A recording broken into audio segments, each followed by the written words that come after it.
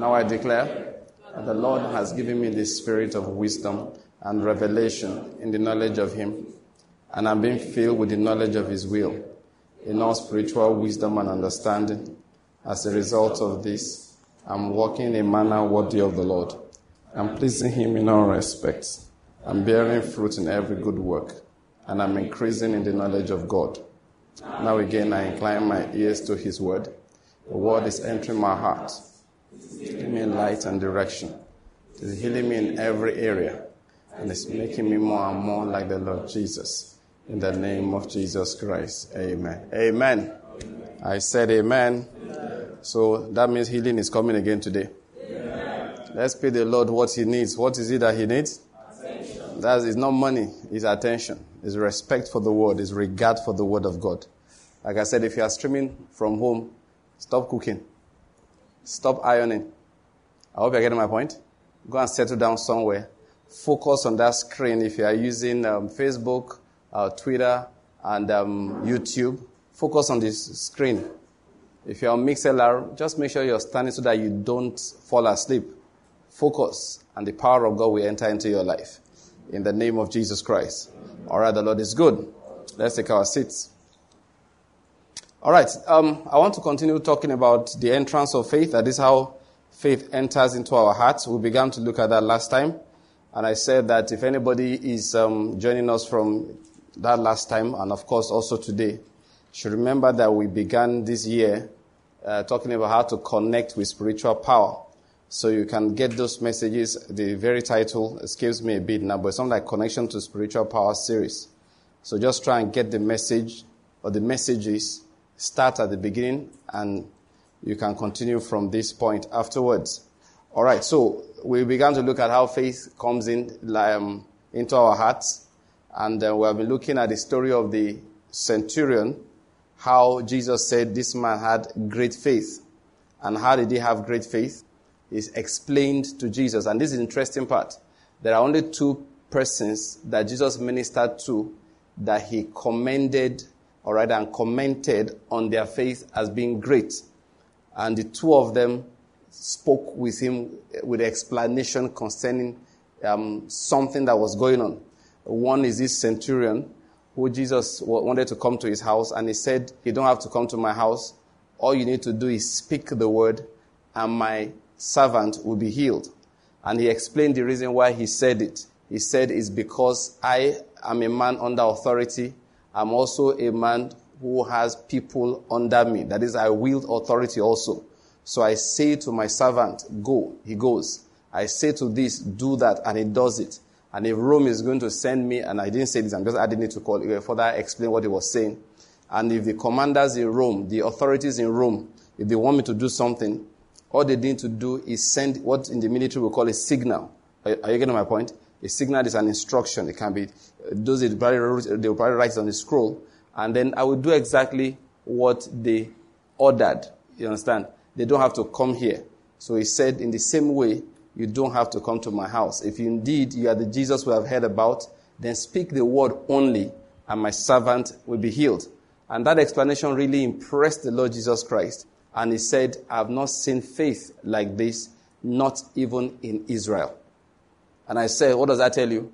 If you understand the way spiritual things work, faith will creep into your heart. If you understand the way spiritual things work, faith will creep into your heart. I hope you're getting my point. You see, I don't know what I'm going to get at today. But anyway, I want to say something about hearing, all right? We're going to get to that hearing matter again. Because what you need to do is to build on the seed of faith you have in your heart as a child of God. What many people don't do is to build up that faith. How do you build it up? Improve your spiritual understanding. Increase your knowledge of spiritual truths. Increase your knowledge. And that's what I began to do that last time. I'm not really going to be teaching on faith per se, all right?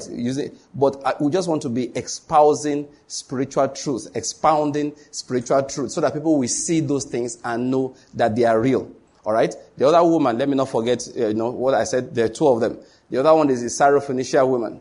And that woman, being a Gentile, came to the Lord Jesus Christ and asked for healing for her daughter. Two things. You may remember that both of these people, okay, bear them in mind, are Gentiles. And both of them came to ask for healing for somebody else, which reminds you of the power of love. All right? They were not even the ones sick. The first one, his servant. This one, her daughter.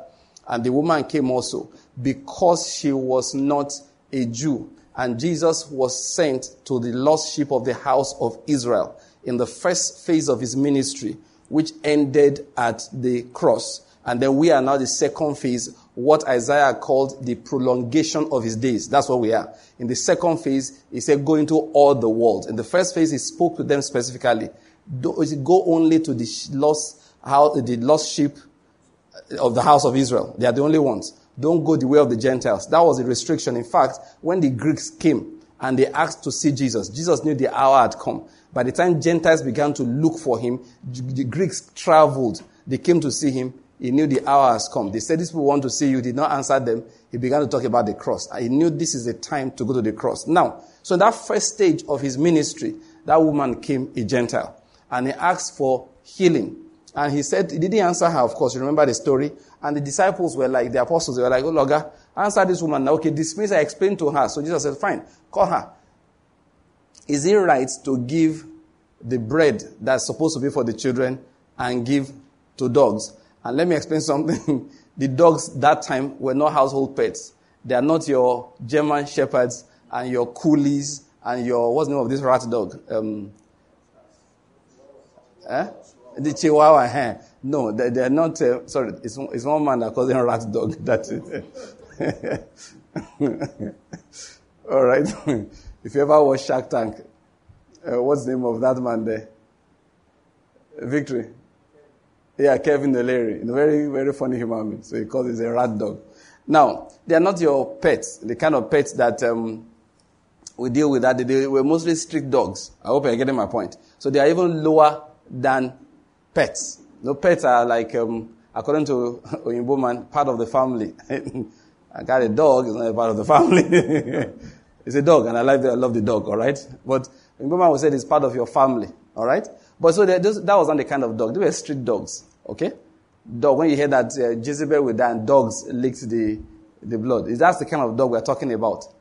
So Jesus explained to the woman, is it right to take the food that the children are supposed to eat and then you give to those dogs? The woman said, but sometimes crumbs fall, you sweep them, you throw them out. Don't they eat them? And Jesus said, okay. The woman is asking for crumbs.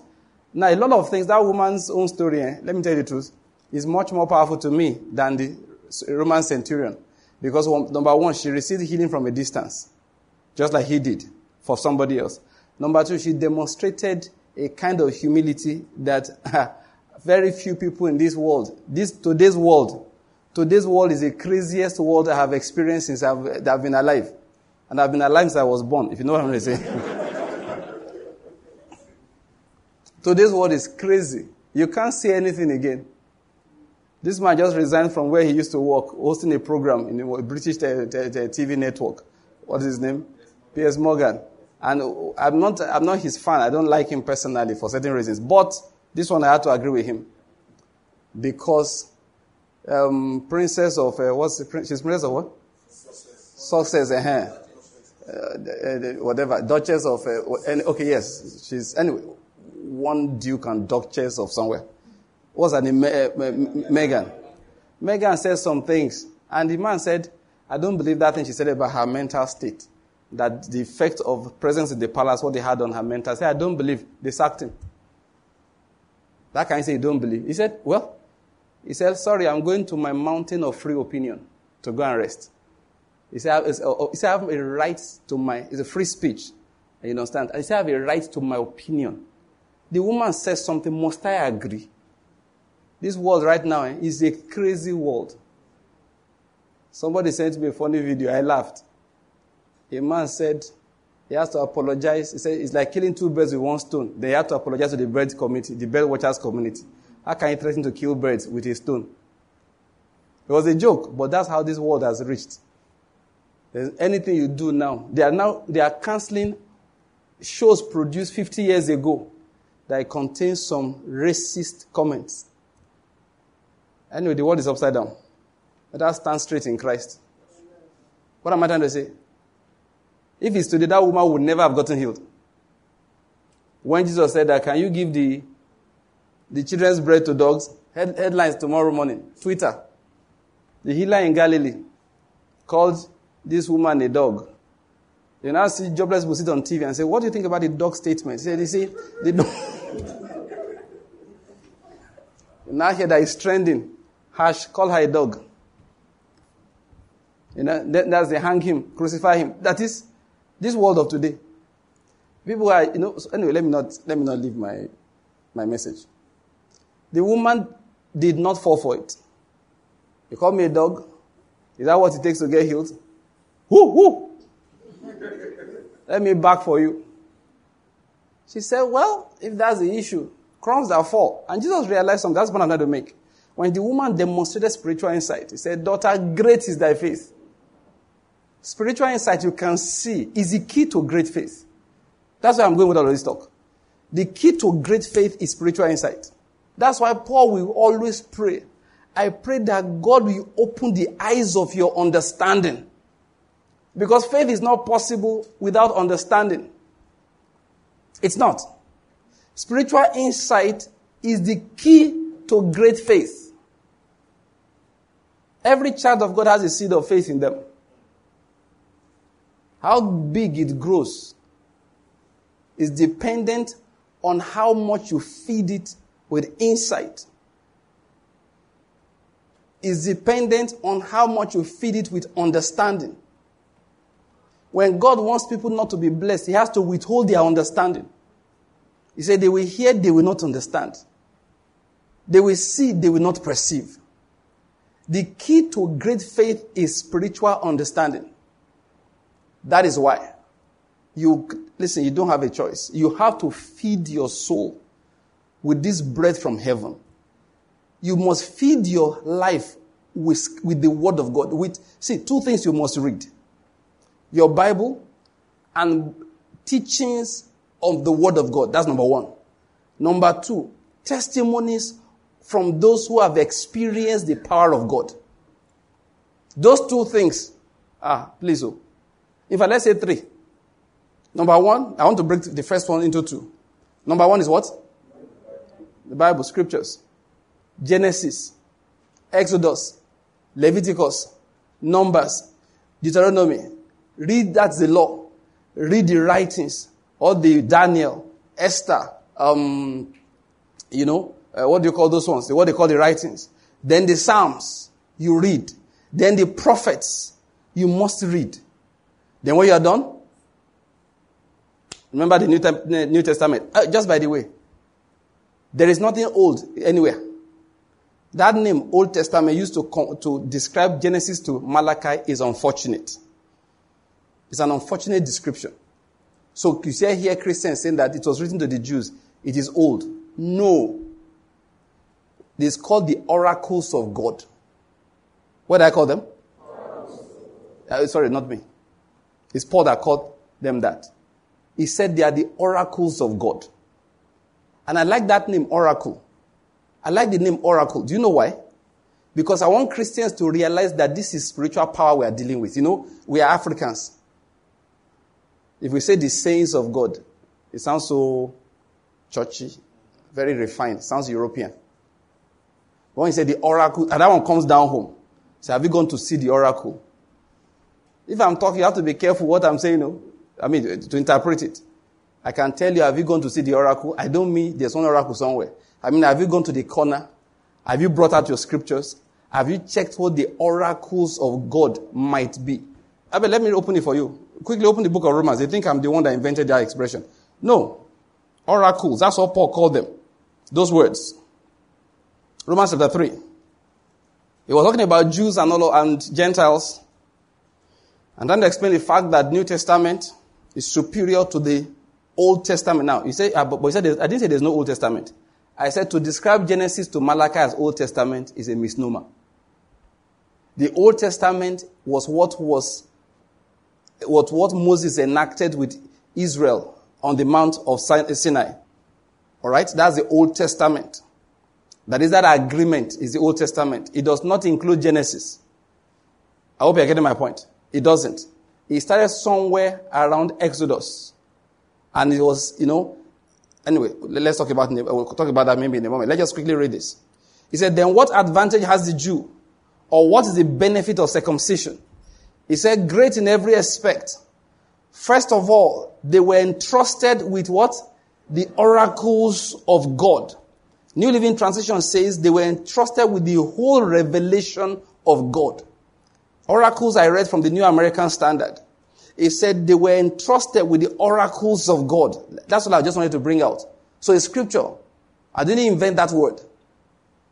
So, amongst the people that God called unto himself, of course, Abraham, Isaac, and Jacob, he now took the descendants of Jacob and had a covenant with them. And that covenant is called what? The Old Covenant. That's what is the Old Testament.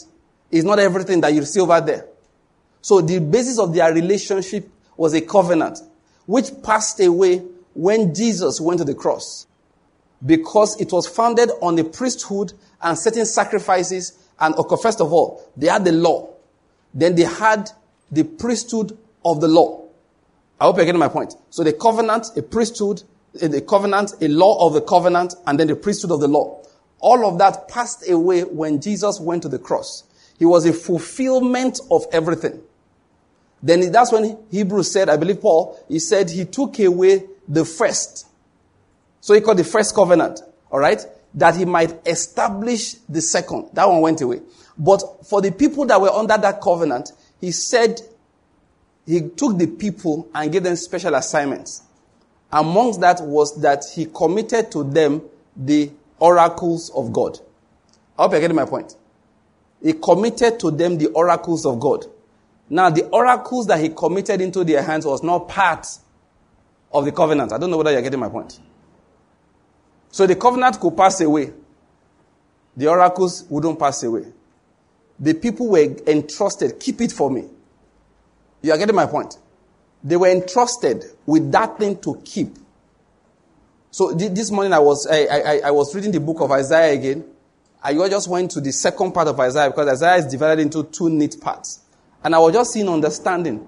So I'm trying to emphasize to us that don't have this impression, because those days when I were learning the Word of God, there was one thing that was common in our teachings.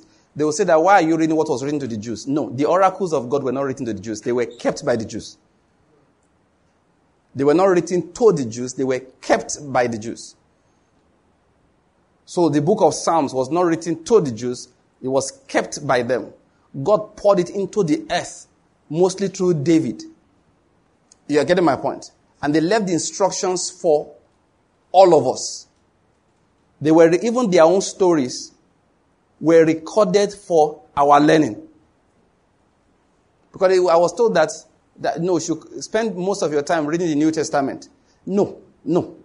That teaching is unnecessary. Read both old, what they call old, which I call what? No, not what I call, what Jesus called it.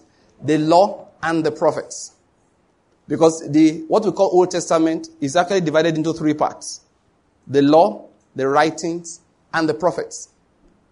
To them, Samuel, 1 Samuel, 2 Samuel, 1 Kings, 2 Kings is part of the prophets. They call that the former prophets. Then Isaiah, Jeremiah, Ezekiel, then you jump Daniel, and you continue like that. They call them the latter prophets. Daniel is part of the writings. All of these things, were recorded for our learning. And instructions for us, they are inside there. Isaiah chapter 53 should be one of the greatest chapters in the whole Bible. Because without that Isaiah 53, understanding what Jesus did on the cross will be hard. And until Jesus went to the cross, nobody could explain Isaiah 53. I hope you're getting my point. Isaiah 53 is core, is key. When you take Isaiah 53 and go to the book of Hebrews, my father, you will see what Jesus is, what he did. Without Isaiah 53, haba. So you see, of course, do I need to tell you about the book of Psalms? The promises of God all over the place. What am I trying to say? Take your whole Bible, read, fill your head, fill your heart with spiritual information. That is how faith comes in. That's number one. Some things are hard to understand. It's a matter of fact. In the scriptures. I've heard people say things like the Bible is so simple, you need to have somebody help you misunderstand it. That's just fine preaching. It's not true. Okay, the person saying he doesn't understand Revelation, he's confused. The book of Revelation. I hope you're getting my point. So I'm not saying the Bible is too hard to understand. I'm saying some things may not be that easy to understand. Which is why one of the gifts of God to his church is what you call teachers. Well, actually, I believe it's just one of his. Pastors and teachers. Again, we say many things. They say there are fivefold ministries. I say no, fourfold. Because Paul said there are what? He said he gave some, Ephesians chapter 4, as apostles. And he gave some as prophets. He gave some as evangelists. He gave some as pastors and teachers. He didn't break that like he broke the rest. When I was careful to observe that he didn't break that one. For a long time, you know the interesting part, for a long time when I was young in school, I used to wonder, how come he wrote that differently? Why didn't he write it the way he wrote the other ones? It was later on I realized what he was saying. Because he said through Jeremiah in chapter 3, he said, I will give you pastors after my heart who will feed you with what? Knowledge and understanding. I said, oh, that's the reason. The job of the pastor is to instruct with knowledge and understanding. He is not an administrator. Modern day, we take our pastors as if the head of a church. Now, please, I'm not trying to be critical, just that we have to keep on explaining things. The fact that the pastor is the head of a church is our modern day way of doing things. So it's not like that in New Testament times. So we just adapted it now to whoever heads a church has to have the title pastor. Not necessarily. I'm not trying to discuss church administration now, but just to let you know that the title pastor is not an administrative position. It's not a leadership position. It's an anointing to teach the scriptures. And many times in our churches, we have baptized people who are totally not called to teach. Some not even called to what we call the fivefold ministry at all, because there are so many offices in the body of Christ. We take people who are responsible, who come to church regularly. We want to give them an administrative position in the church. We give them the title pastor. Nothing wrong. Why don't you call him an elder and say in this branch, the head of the administration and the most senior believer here is Elder John. Where is he? Where is he hiding? Anyway, he's somewhere there. Or behind the camera. Okay. Oh, look at him standing in front of me. I'm looking for him everywhere. The Lord is good. Now, really, personally, I don't see anything wrong with it. I don't see anything wrong with it. Church administration is the job of elders. Apostles will appoint them. I hope you're getting my point. The pastor is not supposed to be the one supervising. How did they share the meat? That is called neglecting the ministry of the word and attending to tables. What makes you a pastor, according to the Bible? I'm not talking about our modern way of doing things. All right? Modern days, the pastor is the head of a branch, the head of a parish, the head of a region, the head of a country. No. Scriptures didn't use that. You can have the head of a branch being, the way I understand it, let me not sit on it, okay? Being an evangelist by calling. Being in the ministry of helps. And generally the leadership should be plural. I hope you're getting my point. All right? Generally. But let's not sit on that. What I want to sit on is that he gave pastors and teachers. It's one office, not two. Because the primary duty of the pastor is to teach. That's why Paul didn't break it. He joined them. He joined them, pastor and teacher. I hope you're getting my point. It's like saying Lord and Master. It's not you are Lord, you are Master. I don't know. Are you getting my point? It's one person. And the primary duty is to feed you. Listen, if you are going to a church, a man uses it. Listen, let's say like the way it is. He uses the title pastor, and he feeds you with entertainment. He feeds you with how to organize. Customer care. He feeds you with 7 steps to develop your business. Please go somewhere else. You're not in the church. Your spirit is starving. And the confidence of soul and the strength of spirit are not the same thing. Yes, it's important. That's one of the things people don't realize. That you are excited does not mean your faith is high. People think that once they're excited, whoo, whoo, whoo, whoo, whoo, whoo, faith may not be built up. You may be cool, not saying anything, but you are imbibing spiritual truth. Your faith, I told you, the Roman centurion did not know he had faith. He didn't know what faith was. He had no idea that there's something called faith. He just said, we need help. Please, we have to go to that Jesus. Get me some people that can intercede on my behalf before him. Then when he encountered that Jesus Christ, he said, he has such immense respect for him, as if this man is like Caesar in the realm of the spirit. He understood the power of Caesar in natural things. He said, this is the Caesar of the spirit. So he said, Caesar, when did Caesar start running up and down? They don't run up and down. They issue commands.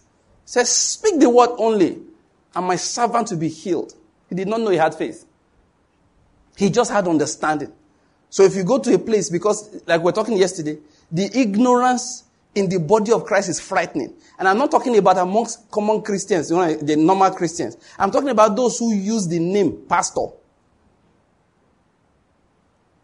You hear somebody who's saying, he's a pastor, saying the Bible says pray for your leaders. It does not say what to pray for them. So tell them to die because you don't like him. When did you say pray for? When the pray for ever become pray against? You don't know there's a difference? Some of them still think that Jonah swallowed the fish. Because they think it's a fish somebody cooked and they gave to Jonah. Not Jonah swallowed. Ignorance, I'm talking about. It's a terrible thing. Please, I'm going to say something. I know I've been told before that I cause trouble. I've heard it from different quarters. I heard it from as far away as Port Harcourt. That who?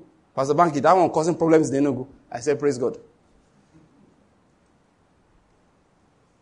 One day somebody told me that so and so person said that what Pastor Banky is doing is not good. So the brother came to tell me. I said, go and tell so and so person to keep prophesying and let me keep teaching. Because the person said he's a prophet. I said, tell him to keep prophesying. I didn't even get into a discussion with the person. Somebody told another pastor once, let's go and see Pastor Banky. What he's doing is not good. That one said, I should go and see Pastor Banky. So I can lose my respect before him. What am I doing that's not good? You all know. You all know. Because, like we were saying yesterday, when the Bible says you shall know the truth. And the truth shall do what? Make you free, set you free. You know the truth? It even sets you free from the preacher. Yes. And that's the problem I'm causing. Because I've been telling Christians, they realize that there's no father that's covered over my head. Because I've seen preachers who threaten to withdraw the cover over your head. People who listen to me, they are not moved by rabble rousers who raise money. So people now say, these people are not giving because they've listened to Pastor Banky. I say, yes, give them those who have really listened to me. I'm not saying those who are hiding behind me. Those are the wicked souls. There are some rebels that are following Jesus Christ, thinking that he will fight Rome. They never liked the Pharisees because they thought the Pharisees were part of the establishment that subjected them to the rule of Rome. They are called zealots. They were zealots who followed Jesus, thinking that he will liberate them physically. So there are some wicked souls like that. That's why one brother came in the other day. They said, he asked me, want to ask a question. So I called Pastor Okemote, please come and answer his question. He said, what do you think about first fruit? I said, Pastor Okemote, don't answer him. I said, don't answer him. I said, you look like you don't want to give. You are looking for where to hide. If you are not a regular giver, give first fruits only. People have given no fruit at all. They are asking you about first fruits. They've given no fruit at all. No pastor has ever eaten their money. No church. No church can say, okay, this thing, now this bro give us. They are driving expensive cars, building houses. Now they say, tithing is it compulsory? Before we discover that it's compulsory or not, let us see your record of how you have been giving to anything. Some people want to build their house, buy their car before they give to church. You are too wicked. That car will burn. Spiritual wickedness in high places. That's how you know them. They want church to close, pastor to starve. If they see a pastor driving a fine car, say, where did they get it from? Why didn't you ask your doctor where he got this fine car from? Have you ever seen a lawyer and say, where did you get your car from? When it's a pastor, you want to know. Nonsense. I didn't provoke. I just seem like this. Yesterday, me and Pastor Corey spent 30 minutes on the phone talking this thing. We just vex for each other there. You go vex, I go vex, two of us just vexing in turn. You will now come and hide behind Pastor Bank. The Pastor Bank is not tight. Tight.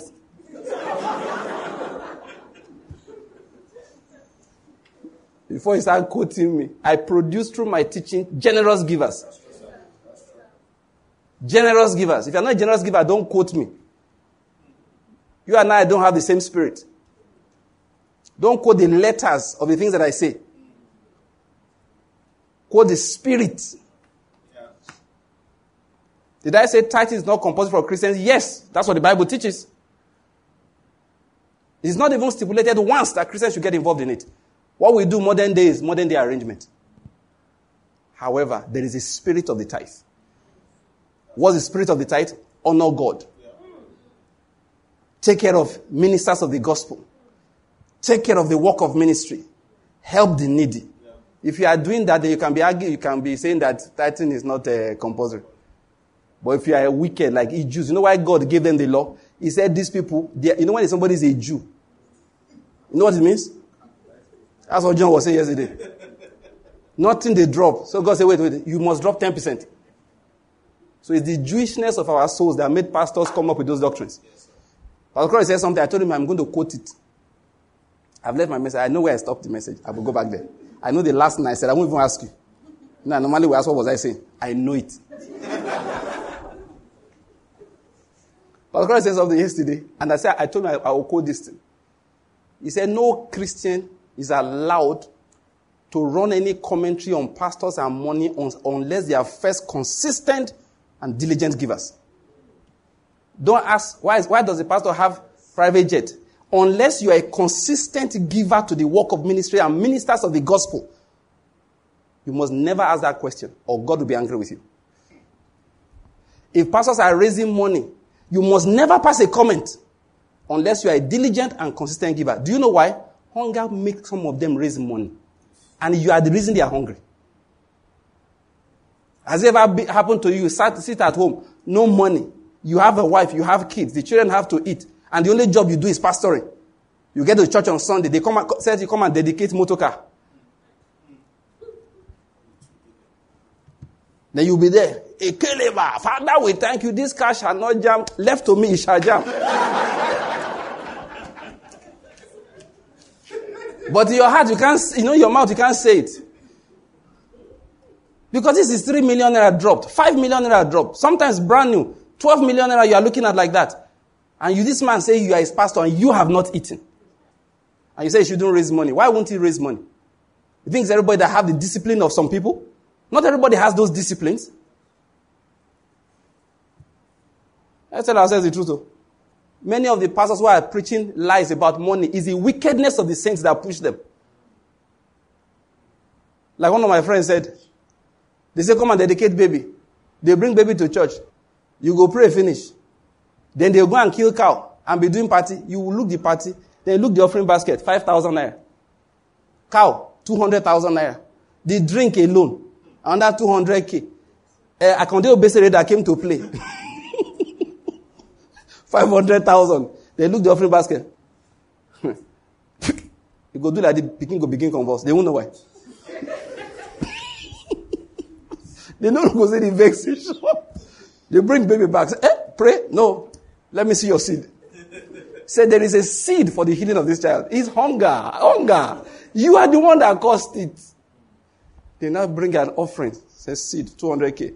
Seeds in Jesus' name. Conversion will stop. Say there's a cover that I've used to cover your head. After that day, you'll be bringing money regularly. Now you're in bondage. The pastor will go to hell, I know, but two of you are going together. That's the point I'm trying to make.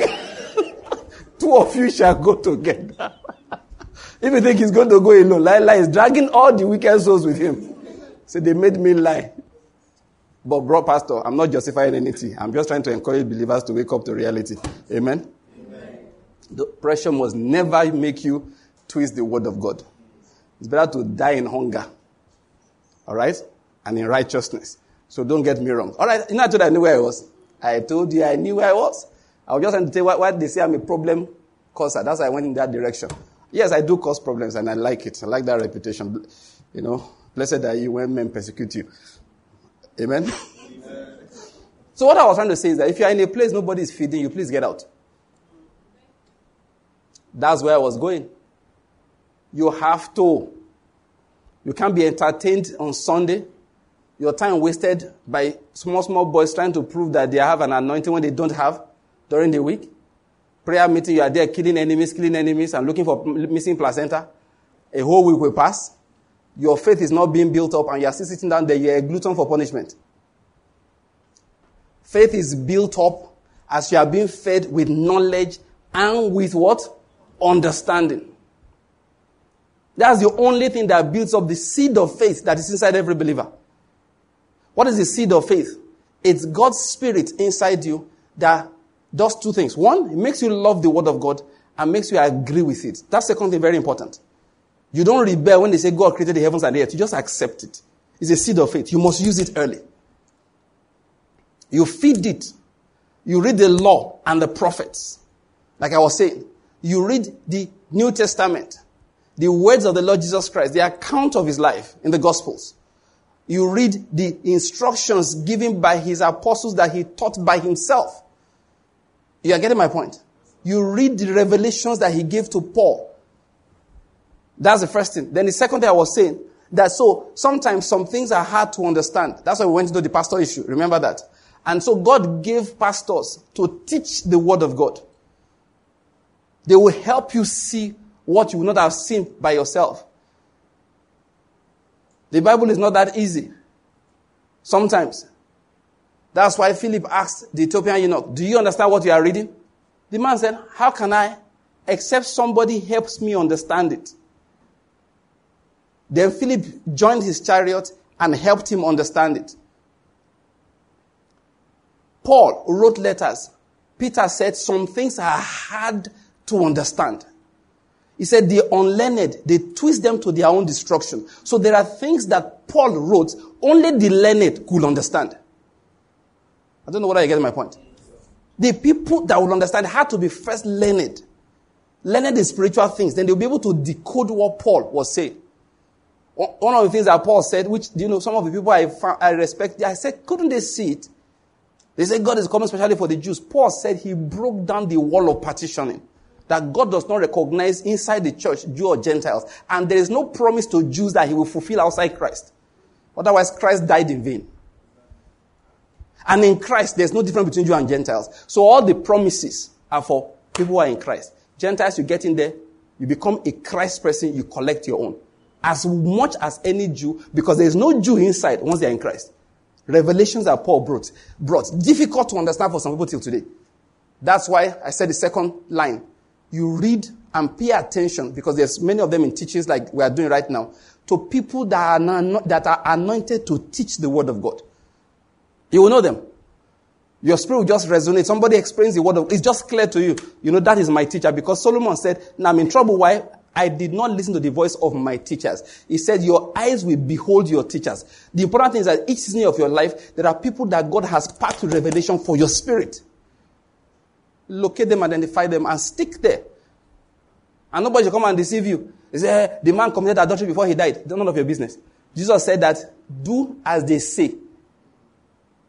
Anybody sitting in a particular seat of instruction, do as he's saying. Forget what he's doing.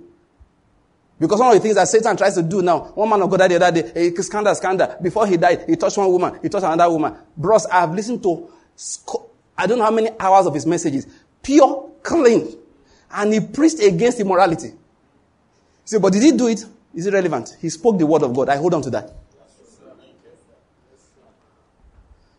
For all the scandal, they are scandaling themselves. People are saying, have you read this? I say, I don't want to read. Have you read this one? None of my business. I'm going to gather his videos on YouTube. I have a lot of his messages. I will sit down and feed my spirit with truth. Because men of God are but men. Who said they are infallible? Did Peter not deny Jesus Christ? What is worse? You touch one woman without her consent, or you deny Jesus. You better touch women and don't deny Jesus. Because whether you touch or not, if you deny, you they go hellfire. If you touch and you confess to forgive you, you come to heaven. Nonsense. I'm not saying you should be touching people. I'm just trying to.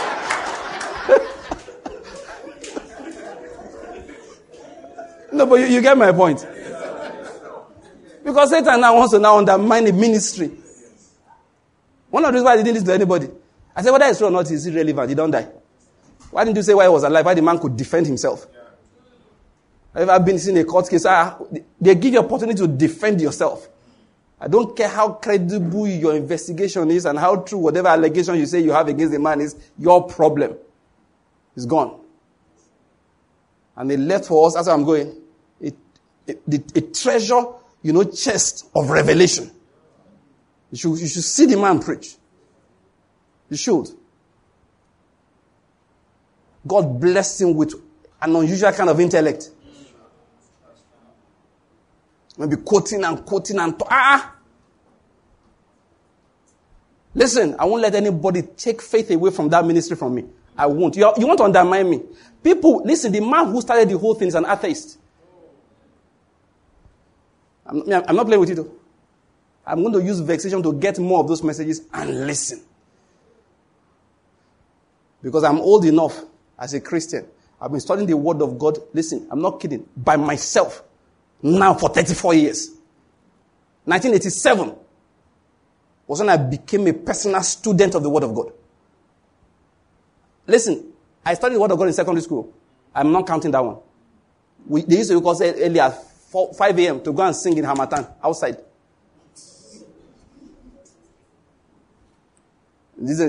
My children come for early morning prayer. They are good children. They always come, all right? But I look now compared to my own secondary school. You are in secondary school, early morning prayer. How do? You first go and eat, have your bath, wear your school uniform, then sit in a comfortable sitting room. And then mommy or daddy will now come and be sharing the word. Me? They will wake me up, no food. Boarding house. We'll now go to one corner, Matango, they blow. This is the day, that is. I heard the word of God that time. I'm not counting it. First year university. That was when I first read 5 Hindrances to Growth in Grace by Kennedy Hagin. I'm not counting it. 87 was when I stood by myself. I said, no, we must know the scriptures. I'm going somewhere. So after all these years of consistently being a believer, consistently, there was no time. I'm giving God glory. I'm not bragging. You understand? There was no time he had a banky backslid. I'm not saying I lived perfectly all the while. That's not what I'm trying to make. But then, that I wasn't going to church and reading scriptures. That I joined people they smoke, he go for 2 years. Not once. I'm not going to bring out a point here. So if I tell you a man is anointed, believe me. I have the spirit, I can tell you. If I tell you a man is not called to ministry, believe me. If I tell you a man is a false prophet, believe me. I have the Spirit of God. I have experience. If I tell you that joker in Lagos, Garden Motor, he's not born again, believe me. I don't care how much offerings he's giving or the lies he's telling, and people have bought the lies. He's a false prophet. He's not even a Christian. And listen, I'm not even thinking about it. If I tell you a man they are scandalizing was anointed by the Spirit, believe me. If I tell you follow his instructions to the letter, believe me. One day they asked him about this homosexuality thing. I heard him talk. And I like the way he answered. He said, listen, I travel a lot alone with my wife. I know the struggles. He didn't deny their struggles. I traveled a lot alone without my wife, I wanted to say. Without. 2/3 of his life he was on planes. Most times he's not at home. He stays in hotels most times. He didn't deny there were struggles. Ramadan said, let nobody remove your faith from such rich, that rich, reservoir of precious word. Nobody is removing an iota of my faith from it. It's a gift of God. You want to talk about people touching women? David. If David was alive today, I wouldn't talk to him. Why would he be my friend? I'm a man of one woman. Do you know how many wives David had? Listen, the one I can count. I don't know how many wives, but his first 6 children were born by his first 6 sons were born by 6 different women. Which meant that statistically, 12 women were pregnant. 12. You impregnate 12 women, you are not normal. Apostle, one woman couldn't deliver 2 boys. Before the other ones did. That is, before you could do a second one, 6 women had given birth to 6 boys. Are you getting my point? The ones giving birth to girls we did not count. So I dare to say 12 women born Pekin before the 13th, before anyone then could repeat. By Christian standards, that guy is a he-goat. Meh.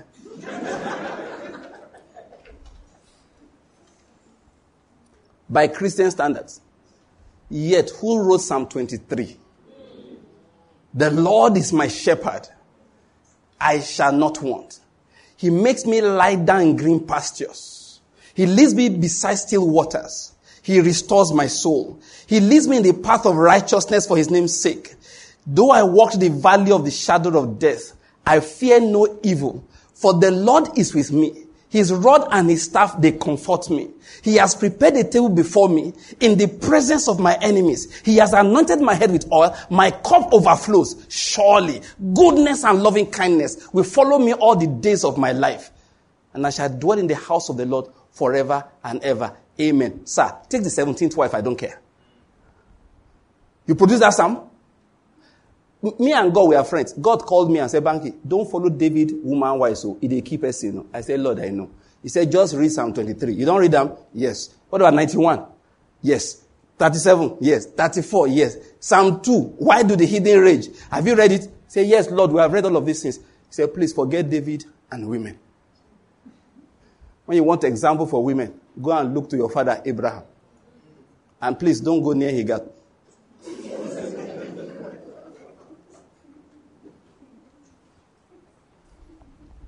Honestly, if David was a Christian today, was alive today, if he was a member of our church, we'll sack him. You can't be an elder in our church. I don't care how anointed you are. You cannot go and be writing your psalms in the cave. Don't come to this church again. Because when you are coming, ladies, on this side.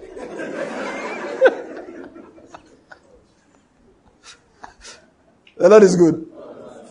Anyway, just by the way, you don't know what Christ did in changing people. You don't know what Christ did in changing people. The Bible doesn't make any with all of these things. I don't know. I just feel the Lord wanted him to do that. Don't let anybody undermine your faith. Brother that passed away recently, does that say this one happened? Just go and gather his messages. Feed on them. Your faith will be built up. So I was saying, so God gave us teachers. My life, those foundational days, I remember Dr. Olufarati in Ondo State. Every time he would come, I was a little boy, teenager. Every time we would go to his house, or go to the church where he used to teach, the way the man used to talk about spiritual things, you felt like walking on water. The day he died, my mother told me that he had died, I cried. He's the one I told you that he said he stopped on the way. He mistakenly splashed water on some elderly people while driving. So he stopped just to tell them he's sorry. One of them decided to be raining curses on him. The other one accepted the apology and calmed down. So after a while, he got provoked in his spirit and said, let me caution you. Listen. He said, I'm an anointed servant of the Almighty God. Nobody talks to me like this. He said, I'm just warning you. Maybe I was been begging you. You are beginning to cross the red line. I'm adding my own words now. I'm an anointed servant of the Almighty. You don't talk to me like this. Now Yoruba man, they talk. He said, okay, I return your curses to you. The man dropped and died. Not later, on the spot. He collapsed there and died. All he said is, I return your curses to you. That man just dropped and died. The second one ran away. He ran to the village nearby, gathered people to please come home. Of course. Listen. There's a proverb in Yoruba land. Let me give you half of it. Say people, they respect person when they take cap, kill elephant. You know, elephant, they run. You carry your cap, bam, elephant die. It's half of the bribe. I won't give you the second half. The man used his cap to kill the elephant. Everybody, they came down. Prostrating, kneeling down, please. Because he's a man, he's dead. Because he said he stood by the corpse. Waited. And they gathered. And he told them, listen, and it's an opportunity for witness. Yes. Yeah, told them who he was. Why, what happened. After begging, he bent down, laid hands on the man, commanded the man to come back to life. The man woke up, sneezed. He entered his car and drove away. You hear those things like that as a child. Where you want backslide go? So where now? When we began to study the Word of God line by line, I was introduced to Kenneth E. Hagin. Last week I met the Kenneth Hagin of Nigeria. Pastor Tokunbo Adijuwon. He came to teach in Enugu. He's the head of, that's why I call him the head of Rhema Nigeria. We sat down together in his hotel room that Sunday. We just talked, spent over an hour talking, Told him really how Kenneth Hagin was such a blessing to us. We learned line by line from him. Then along the line we learned from people like E.W. Kenyon. 2 kinds of righteousness, 2 kinds of faith, 2 kinds of love. Those are 3 of his books. The day I was reading 2 kinds of faith, sir, hey, my father. The first 3 or 4 pages, I was in LT4, Pharmacy, University of Benin. I realized I could not sit down. I was vibrating. So I left the class, went outside to go and sit on a bench there to be able to read 2 kinds of faith. The man, as he was dropping, he writes line by line. Doesn't write long. He just one sentence. That's how it goes. And I was literally, I'm not joking, I was vibrating up and down like this. I couldn't sit still. One guy came to sit on that bench in my mind. I just left the class. If you want to hear the word of God, sit here. If you want me to vibrate and you fall over. But me, I'm not stopping. I don't know whether the guy finally got up and left, but me, I was there making my noise. Then one day I entered the room. One brother was vibrating on the bed. I said, what are you doing? He says, reading 2 kinds of faith. He said, Banky, you've read this book. How did you sit? I said, who told you I sat? I told him, who told you I sat down? I said, I couldn't sit down. He was rolling up and down, jumping up and down the bed and screaming and shouting. Maybe that's the anointing I used to write. That's tract on healing. What's the title? Something to your healing, for your healing. A prayer for your healing, yes. Because one day I gave it to one woman in my office. I gave it to them in the office. So I just sat down there. It was like an open office. The woman was saying, yay, Jesus. She was shouting and exclaiming. So I said, madam, any problem? She was like, what? You know what? She didn't realize she was saying anything. I said, you were shouting. She said, I was. She said she did not know she was shouting. Just reading that tract, A Prayer for Your Healing. E.W. Kenyon, tremendous blessing. Along the line, we met people like Derek Prince. You cannot be stupid if you listen to Derek Prince. You can't be ignorant. The man knows book too much. And something I know about British preachers. They are very systematic. Derek Prince is one of the most intelligent men I've ever listened to. He will be talking to you like, say, look, in Dutch, he'll just give you the sentence in Dutch. He said, no, the way it is in, the Swedes say it like this. And he's not trying to brag, just telling you something. Another message, just preaching. He said in Swahili, he just give you a word of Swahili. I said, man, this man is intelligent. And he used that intelligence to follow the scriptures. He said, let me give you the Prince's version. He said, I'm not saying I'm always right, but I know Greek enough to teach it at university level. He said, that does not make me always right. It means I'm entitled to my opinion. That's how he says it. That I know Greek enough to teach it at university level. You now give you the word in Greek. Explain it, and say this is the Prince's version. It was from him I first understood when he said that Jesus said to Peter, Simon, Simon, Satan has sought to sieve you all like wheat. But I prayed for you, Peter, that your faith will not fail. And when you are converted, you strengthen. It's back to the general, the brethren. Oh, you listen to Derek Prince, you will know scriptures. It doesn't mean I agree with this man 100%. But forget the little, you disagree with somebody 5%. Then celebrate the 95%. Some people will celebrate that 5%. There are things I say I've heard before I don't agree with, and I heard it from this man. But I won't celebrate it. I celebrate the 95%. These are people that will build up your faith. Along the line, I now met people like John G. Lake. I hardly met this man physically. Then I remember I met Bishop David Oyedepo. Oh, somebody said you appear good all the time. I said, because I'm good inside. And if you are good inside, it makes you good outside.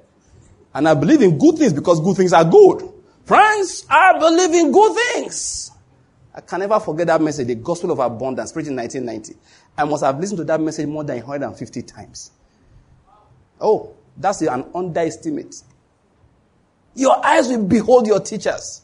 That's what I'm going to explain. You think you just learn the scriptures because you are so intelligent all by yourself? The Holy Spirit did not design it like that. Say, men came before you. Pay attention to their words. I will build on top of it in your life. That's how it works. To build our faith, David Pawson. These are among the men I've met over time. I didn't meet them personally. Books, tapes, that's it. He said the only problem he has with his wife is his books. The man has his books in thousands. People have asked me about what does Christianity have to say with drinking alcohol. I always send them to David Pawson because his systematic analysis is unrivaled in my experience. His systematic analysis. He will explain why the Bible says don't look at wine when it is red. He will tell you what is wrong with that wine being red. He will explain. Give strong drink to him that's about to perish. He will take the scriptures apart and show it to you. Then at the end of the day, he will draw a conclusion that you have no choice but to draw yourself. So when people ask me about alcohol, I said, just go to davidpawson.org. Look at what he has to say on alcohol. Are you getting my point here? You think I have... Listen, if you want to do everything by yourself, you won't go far. You won't go far. You won't go far. When Kenneth Hagin discusses the healing anointing, I've not heard anybody explain the healing anointing like him. None. You know that our brother, let me not mention his name, said that the person, the receiver, doesn't need faith. Kenneth Hagin showed that 70% of people that Jesus healed were healed on the basis of their own faith. And this is a man that God put healing anointing physically in his hands. So he wasn't saying it doesn't exist. But he will teach faith to get healed. These people taught. I'm just giving you a few examples. I didn't tell you about our senior brothers in school, because you won't know them, you don't know where to get their message. People like Pastor Ifebuki, remember him? They taught us those days in university. They helped us understand the scriptures. I said, number 1, remember? Read the Bible. 2, teachings by men. When I say men, now women also. Who God anointed. People with understanding. God anointed them to teach you. Pay attention to their words. Then number 3, testimonies of those who have experienced the power of God. Many of times they're also in that second category. But I like that testimony. A whole book, small though, Adventures in God by John G. Lake. To just give you, it's like the book of Acts in modern day, to see what God has done in the lives of people. What am I saying? You do these things, you are feeding yourself with what? Knowledge and understanding. The more spiritual insight you have, the more the seed of faith that God has planted inside you as a child of His is built up. Faith is not Ogboju. I hope you get my point. It's not the call Ogboju. Bold face. You just get up, say, if you can do it, I can do it. Oh yeah, let's go. There's what they call fools rushing into where even angels fear to tread. It's ignorance. It's ignorance. When I was much younger, when I see surgeons do some things, I used to wonder. You just open somebody's heart. You don't fear.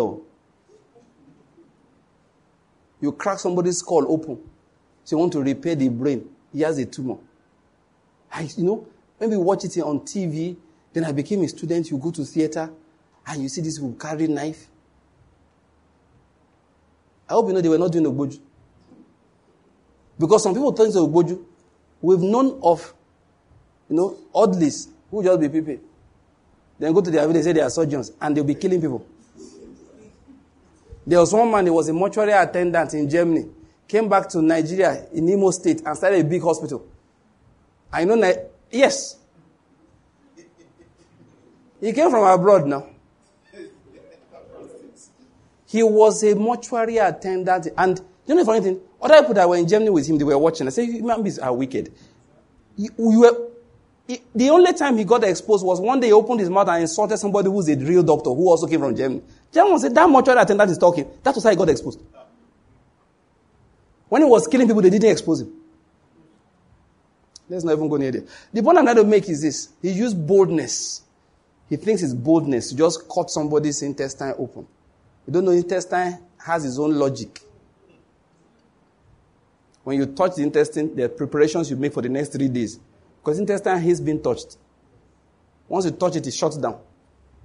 And if you don't know, the patient will bloat and die while you watch. Now, this is where I'm going. Why are the surgeons so bold? I'll tell you what. First, they have to pass physics, chemistry, biology. They enter university, pass advanced physics, chemistry, biology again, first year. Then study anatomy, physiology, and biochemistry. Then do pharmacology. They keep on reading. 6 years to pass. They go for 1 year training, come back again, and start another 5 years of training. That is what gives them confidence. It's called knowledge and understanding. It's not Ogboju. It's not what is it. It's not intestine. Bring it.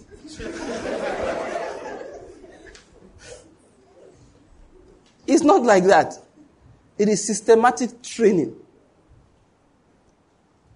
They know the structures that pass here, the ones that don't pass here, the ones you don't touch, the one you touch, how you put your knife, the ones you don't use. That is line upon line. That is what brings that boldness. That's what brings the boldness. It's not how you feel. Some people are naturally bold. If you see a naturally bold surgeon disappear, he will kill somebody. I'm telling you. In fact, the naturally timid ones, they are better.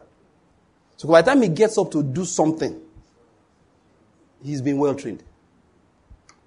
What am I trying to say? What gives us boldness of faith is what I'm talking about here. It is that accumulation of spiritual knowledge and understanding. That's what gives it. And that's why Paul, when he wants to pray, he will pray that God will open the eyes of your understanding by giving you the spirit of wisdom and revelation in the knowledge of him. That's how it goes. When Elisha was lying down there, and when they surrounded him, alas, my master, how shall we do? You know, there's something they say in Western Nigeria. Say the elder knows what he already ate before he came. When they say that this one is enough. You know, you want to say, maybe I come to you and I say, Pastor, you bring one man. I said, no, just bring one small saucer, just one piece of fish, and small salad. Say the guy is not dieting. He chop on the yam before he come off for house. I hope you're getting my point. What am I trying to say? Sometimes when you see some levels of boldness, ask what the people have seen. I hope you're getting my point. Elisha, they said the soldiers have surrounded us. They said, greet them for me. He said, I lost my master. What are we going to do? He said, nothing. Why not? Because those who are with us are more than those who are looking for us there. The servant said, okay, sir. He went out.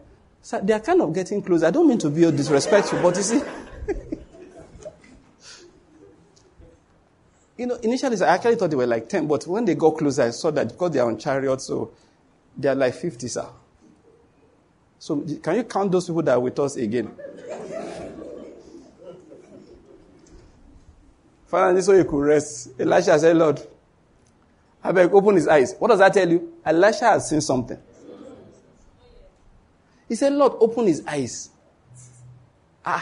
Then the guy did like this. He saw the mountain surrounded with chariots of fire. He said, yeah, come now. If you can cross come. You know that kind of, you are telling the other boy, you know your senior bro is just around the corner. You want to fight, come now. Come. Start making faces based on what you have seen. Our faith is built up because of knowledge and understanding. I wanted to start from somewhere today. Let's go there. Ephesians chapter 1. That's how this thing is going. Faith is, don't forget it, that man didn't know he had faith. He just had insight. The Syrophoenician woman didn't know there was something called faith. All this plenty talk on faith is part of the problem. Do you get my point? Because, there's a little book, well, not really so little. One of our books will be out hopefully by, which month are we in? March. Okay, before the end of April, I hope it's ready. It just now needs to go through the final editing process and then go to press. Titled, We Walk by Faith. In the book, I started by explaining what is faith. People talk about faith. They say faith is the substance of things hoped for. I said, that's not what faith is. That is what faith does. Because when you are defining things, you can define it based on structure, based on function. Like say, what's a car? A car is a piece of metal cabin that has 4 wheels and has a steering wheel inside. You can describe it like that. Or you can say a car is that which carries us from one point to the other, which is run by... there are many ways you can describe it. It dawned on me that the Bible never bothered to explain to us what faith is. Do you know why? It's part of life. Everybody, when they were writing the scriptures, they understood it. He just had to explain to them what it does. That, listen, it is the substance of any expectation that the believer has. And it's the evidence, like I said, it's a machine by which we see that which is not visible to the eyes. He says the evidence of things not seen. He was saying what faith does. Because really, the way they understood faith is just your life. You build it up without even knowing you are building it up. I define faith, whatever I defined it there, is the knowledge you walk by. You understand? The reliance upon the knowledge you walk by. I've forgotten the words I used. So acquaintance with knowledge for the child of God is what increases faith in the person's life. Those who really know, who really have faith, don't even realize how much of it they have. Many people are shouting faith, by my faith. Once you say my faith, you probably don't have. Because if you had, you wouldn't be using the word faith.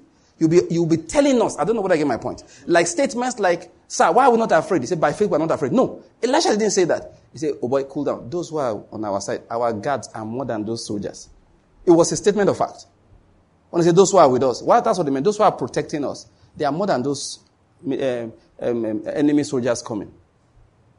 How did he know? By faith. But he wasn't saying by faith I know. He was just giving what? A matter of fact. The knowledge was so real to him.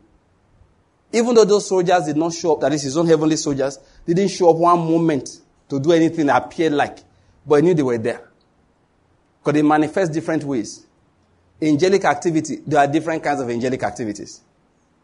In that particular situation, it was blindness. God struck them with blindness. He came out and they could see. I hope you're getting my point. Physically, they could see. They could see there was a man here. Or there is a man here. He is talking to us. They could see the road.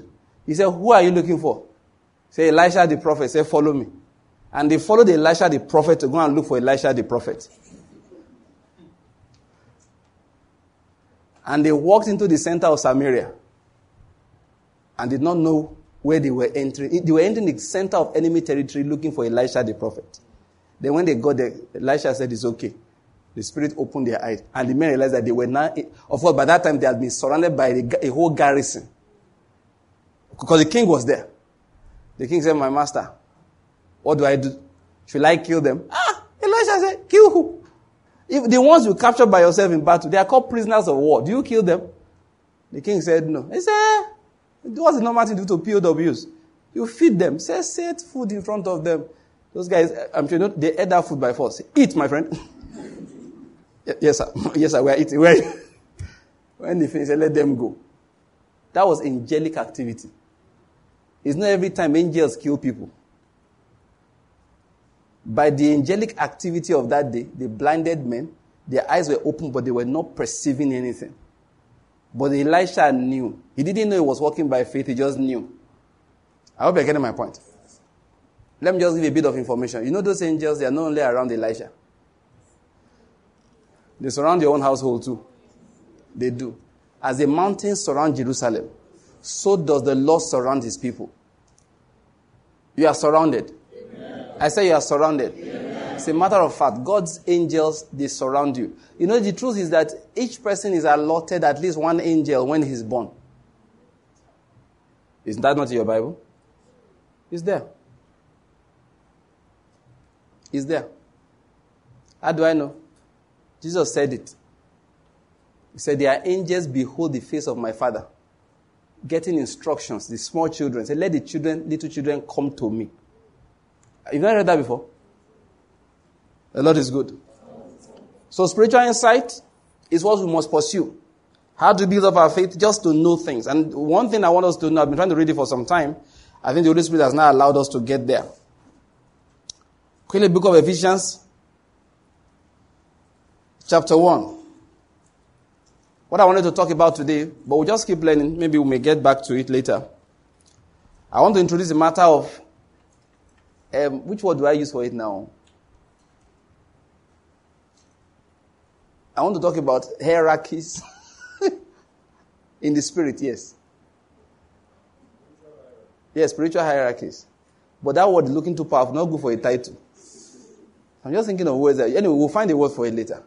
But what I'm trying to bring out is that for us to understand the way God has ordained things to be, because it's knowledge. You hear me say all the time that my children are not afraid of witches, that because the culture of unbelief in that area, they were not raised up on it.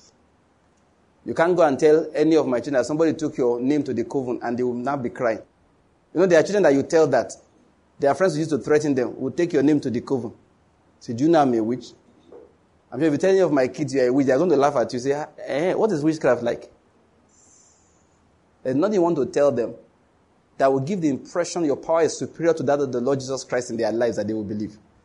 Why? They've not been raised like that. Since the time they were children, my wife and I had a policy. You don't scare them with the dark. Ojuju will catch you. Are words my children didn't grow up with. They are more afraid of me than the devil. Did you hear what I said? If devil is somewhere, daddy is somewhere, and they have committed, the same devil will shift. They are more afraid of me than of the devil. Why? Nobody ever scared them with the devil. They've learned, like everybody, that Satan only does three things. He tempts, he deceives, and he accuses. They've never heard us pray in the house out of fear. In all those fear-laden prayers, they have never heard it. This morning, all we did was give thanks. We sang songs, we worshipped God, and we give thanks. And we drop a word of blessing for the country, for the church, for relatives and friends. Spent all the time singing songs and reading psalms.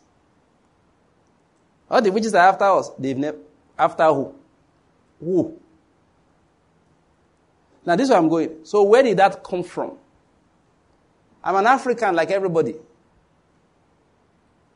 I'm an African. Like everybody around here. Like all the people who are doing. Listen. Let me tell you the truth. You know, Paul used to say, I'm a Hebrew of Hebrews.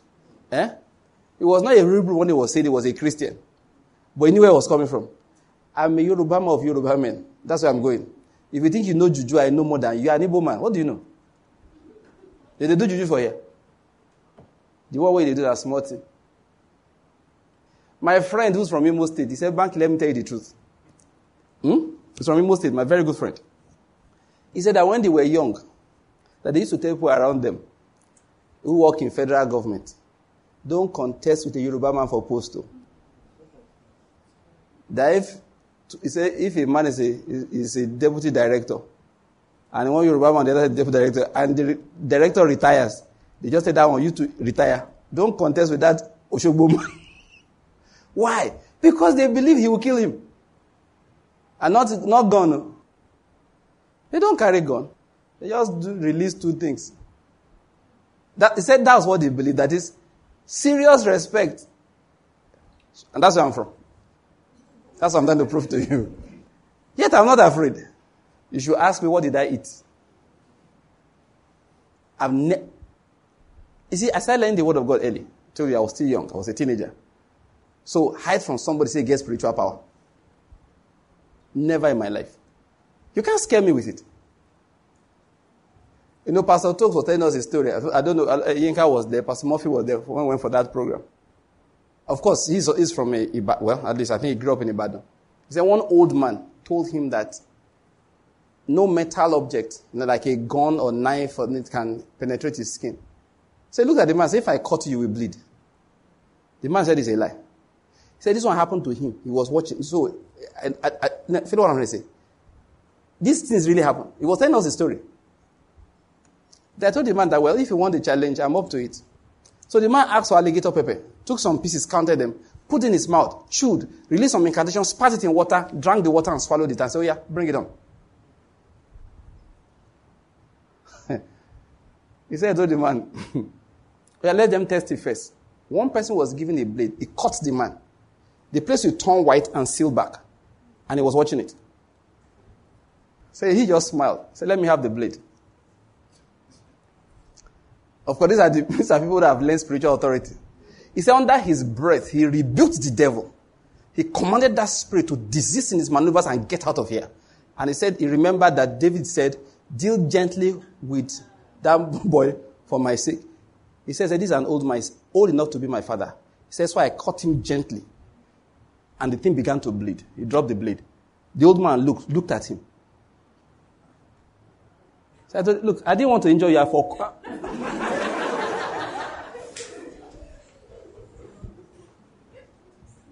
That is, I didn't want to injure you. He said, the old man looked at him like, what do you know that I don't know? He said, yes, that's the name of Jesus. You don't know it. I'm not telling you that, look, these things are not jokes. So when you hear me talk the way I talk, I went to preach somewhere where a bunch of rich ignoramuses were. You know, they left the place saying that this pastor does not know African demons. I felt like, in fact, next day I came. I didn't use the word shame on you. I said, follow who know road. I don't know African demons. Can you sleep the way I sleep? I don't know African witches. Can you sleep the way I sleep? Can you walk boldly the way I walk? That was the challenge I threw. Binima said, follow who know road. Follow who know road. You are there. You can't sleep at night. You know, people are so funny. They like bondage. Oh, they love bondage. If somebody comes and says, listen, all your enemies, tonight we are going to kill all of them. We are starting by 12 midnight. Everybody go there. They want to fight. I tell you, listen, I have some very funny habits. Most January ones, January 31st to, December 31st to January 1. When I'm alone, then I give my family travel. I'm asleep. I wake up January 1, say, it's New Year. Okay, praise God. So you have to cross over in church. Why? Do you know when the Spirit crossed over? You think that... You think the Holy Spirit is using your calendar? What did I do on my birthday? I'll be on my birthday, you come, I will pray for you. You want to cross over December. Make up your mind, my friend. When is your year changing? On your birthday, say, starting a new year. Then January 1st, starting a new year. You're really confused. Who convert your... Look, the reason why I go to church January 1st, December 31st night, is for fireworks and to carry my... When they enter church, me, I'm outside, I'm on the phone. So you prophesy into the new year. Like, don't worry, my soul. The year is not starting today. It's not starting today. I have some very funny habits too. My wife used to say, I'm the strangest Christian she ever met. She said, you still married me. Why did you marry a strange Christian? You like my strangeness. Don't pretend.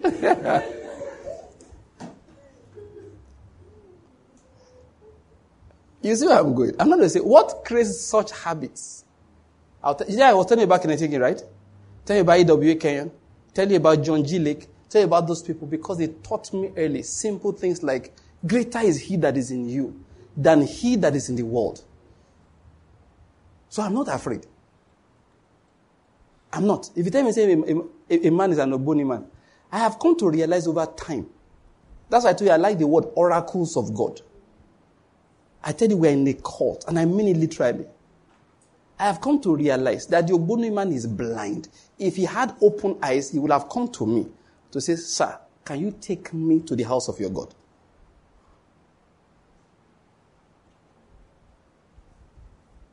How do I know that? That's why I said we should read. Let's start reading. I was brought up on this information. And these are truths. Please, let me say something to you. When you talk about sacrifices, African magic, all those things, they are real. Witches, they kill people. They kill people. Balaam can kill somebody. I hope you're getting my point. So, I am not of them who say, there is nothing like that. There is something like that. You know, there are a lot of people who say there is no coronavirus. There is coronavirus. The only thing I say is that it will not kill you. Are there witches? Most certainly. Is there devil? Of course. Do people conjure spiritual powers? Most certainly. But one thing I know for sure, you know, I told you we have learned these things for a long time. A lot of people shout faith, faith, they don't know anything. I'm sorry to say it, I don't mean any insult. Because there are some things, if you just understand spirituality, because, see, if you go and read Jude, there are statements Jude will make. There are statements even James will make. There are sometimes people just rail about things they don't understand. Those angelic forces are real. They are real. A lot of people make noise. Even who said they are teaching faith, I say, you don't understand spiritual things. They just rail about angels, get out of angels, move. I say, they don't shout on angels. Leave that thing.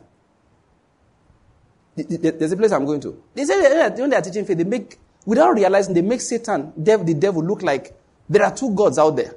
The God of light is God, the Father of our Lord Jesus Christ. And the God of darkness is Satan. No, there is nothing like that. There is one God. Whether you are in light or in darkness, you are subject to him. If you like, worship Satan, worship the devil still goes to God to get permission. That's one thing a lot of people teach me don't understand. This our God is God and there is none other. He is not in contest with Satan. Then let's see who's stronger. No, it's not in doubt. I don't know whether you're getting my point. It is not in doubt. This is just understanding. So, when somebody says he wants to afflict me, I now say like Paul, who can bring, do you get my point? Who can bring an accusation against me before this God? Do you follow my point? Who can separate me from the love of Christ? You know, there are statements I just understand. You can't scare me. 1 million witches gathered together against my case alone. They've just died.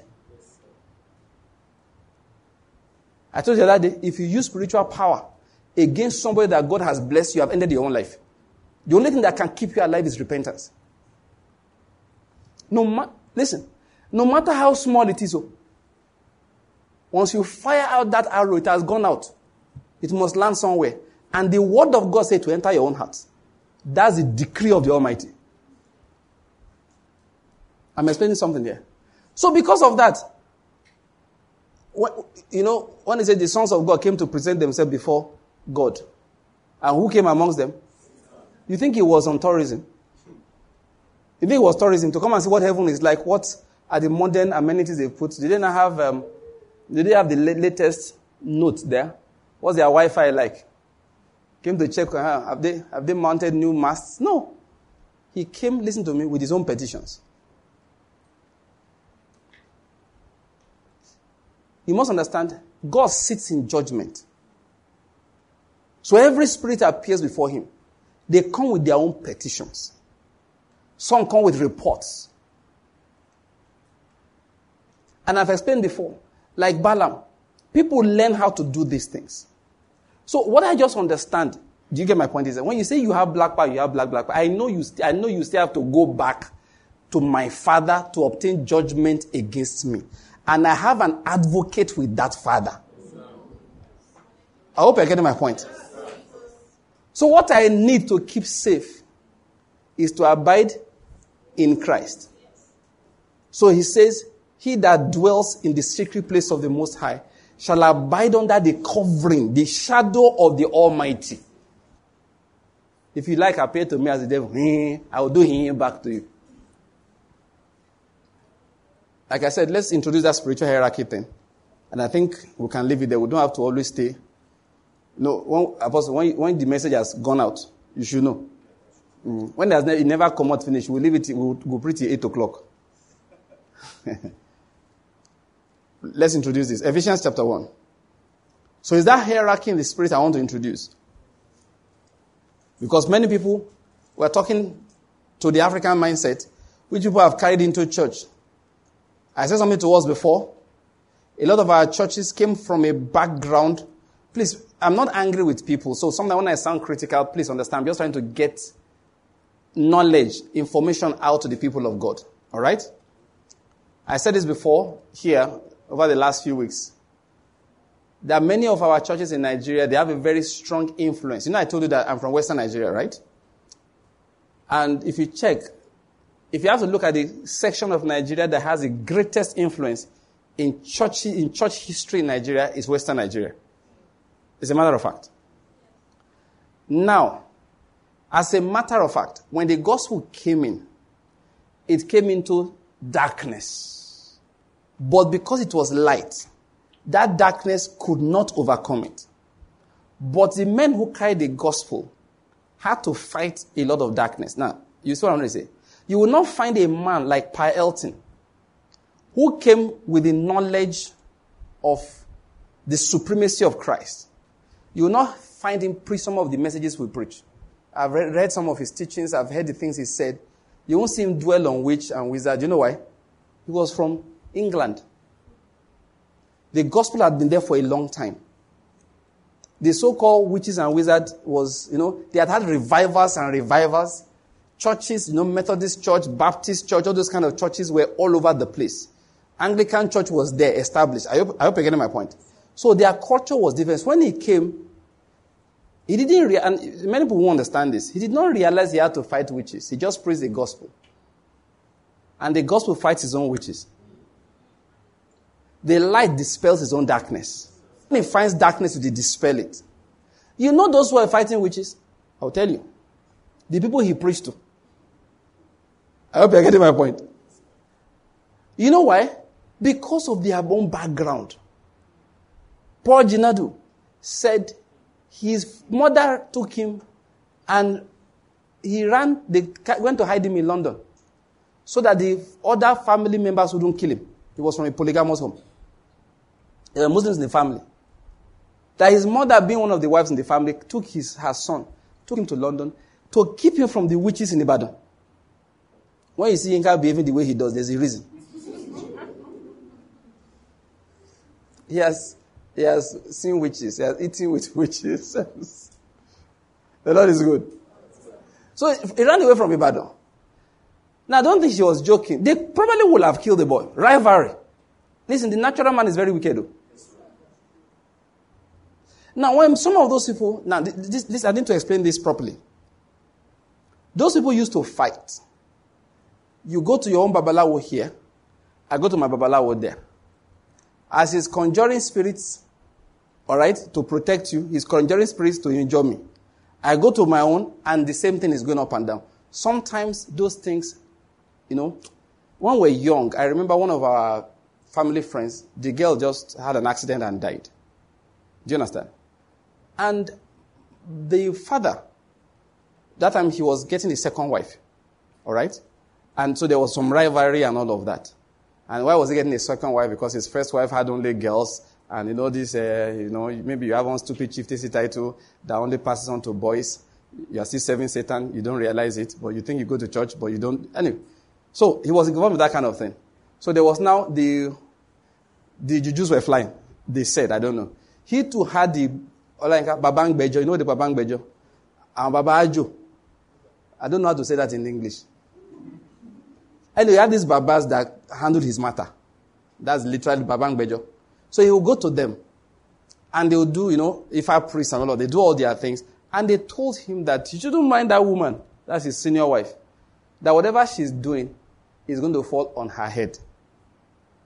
He said to my mother, he told my mother this, when the girl died, that it didn't cross his mind that her head that it is falling on is going to be his daughter. That's the foolishness of Satan. That's why you should have to pray for those, because that's the safest way. This one, instead of them to pray, maybe he was hoping that something terrible happened to the woman. He did nothing. And the young girl wanted to just cross the road. The boss just took her. Little girl. Those things used to happen. That's why Paul Ginodu's mother ran away with her son. So when these people became Christians, that's what I'm talking about. They go to, shrine here, and that person goes to shrine here. They gave their lives to Christ. You know what they did? Many of them. They continued the fight. But this time around, they don't go to shrines anymore. They go to church. But the mindset of fight never changed. My enemies, they're after me, never changed. I hope you're getting my point. The words of the Lord Jesus Christ in that Matthew chapter 5 did not enter them. It didn't. They continued the fight. The only thing they changed was what? The weapon. So before, it was chicken sacrifice, bring salt, bring white cloth. This time around, it is prayer.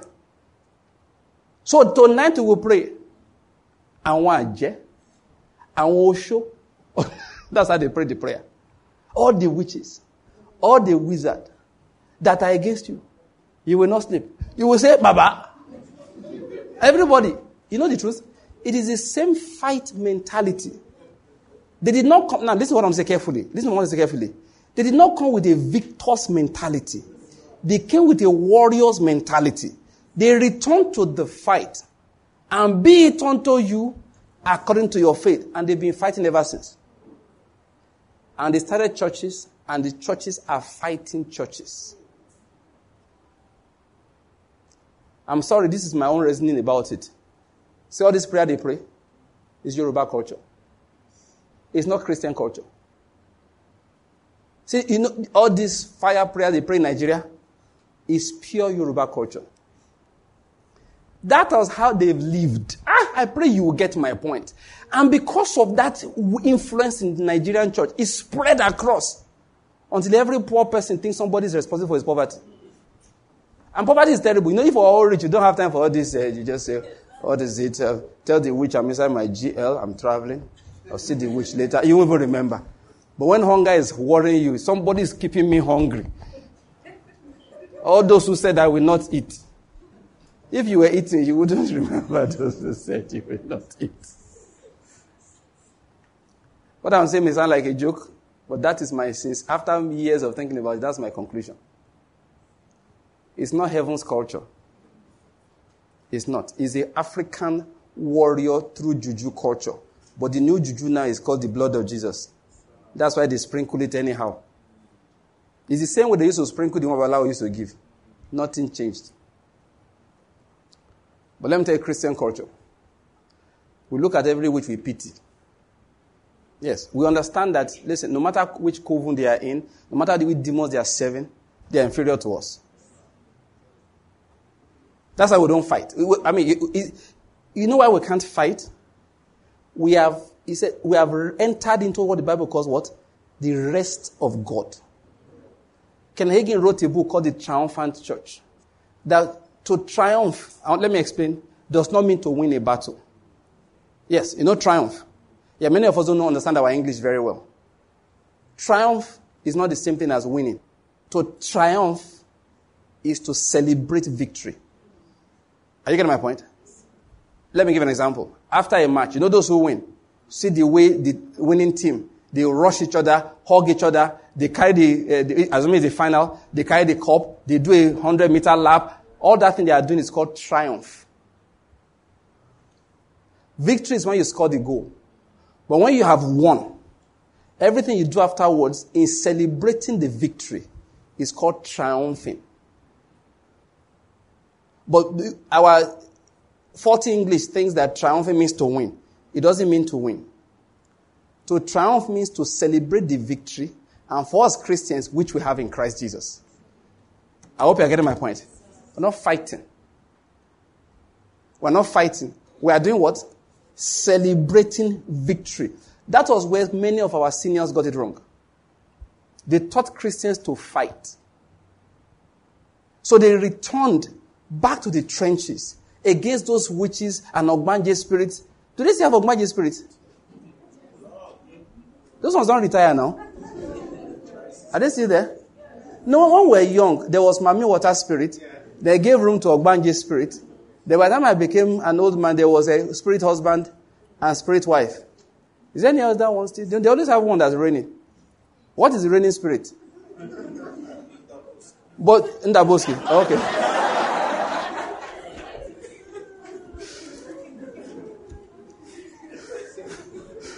The Lord is good.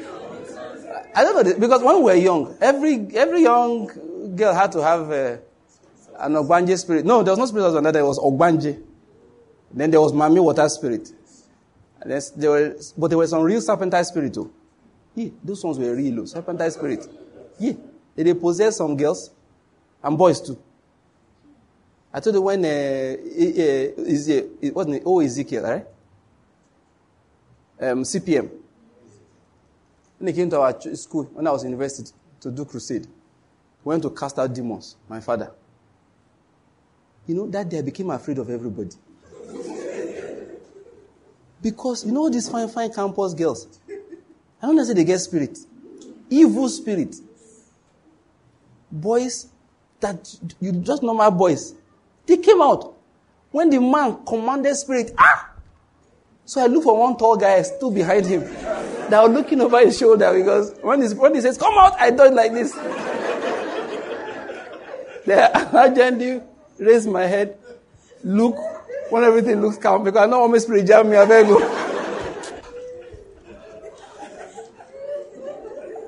I'm telling you, that was my first experience.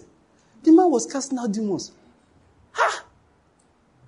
I said, you see people fall over the place, scream, yip. After that, in fact, I remember that night. I remember that girl, she was wearing one big black belt like this. I wanted to see her face so that when I see her next, I know go greet her because... growing up, we don't say spirit now, old woman in the village, so one girl that will have two, marks here, and they will now, this one, makeup, everything, fine girl. When Ezekiel German, the spirit flew out. Then I had dodge. After that, they look at everybody with school suspicion. The Lord is good. The point I was making about the battles, it's it's unfortunate, but we didn't learn that what God did for us has been completed in Christ Jesus. And our own is just to celebrate the victory.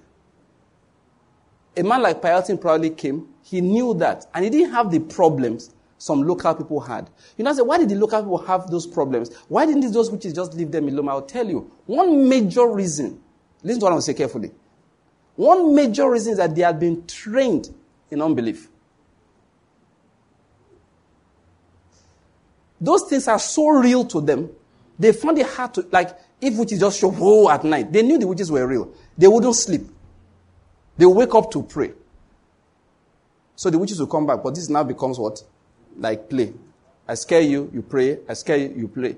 But if they had known the truth, they would have turned in their bed and gone back to sleep, knowing fully that there's nothing those spirits could do against them. The spirits will stop coming. If you are careful to watch something I've been saying, I'm not saying those spirits don't exist. I'm saying that Christians were in a particular realm. Let's read it quickly. We'll close with it. Because of time, I'll start from verse 18, Ephesians chapter 1. I pray that the eyes of your heart may be enlightened, so that you will know what is the hope of his calling. I will have started from 15, but to save time. And what are the riches of the glory of his inheritance in the saints? And what is the surpassing greatness of his power towards us who believe? These are in accordance with the working of the strength of his might, which is brought about in Christ when he raised him up from the dead. Now follow this. And seated him at his right hand in the heavenly places, far above all rule and authority and power and dominion and every name that is named, not only in this age, but also in the age to come. And he put all things in subjection under his feet. Notice that. And gave him as the head over all things. That is him that is the head over all things. He gave to who? The church, which is his body, the fullness of him who fills all in all. Now, I want you to understand something there.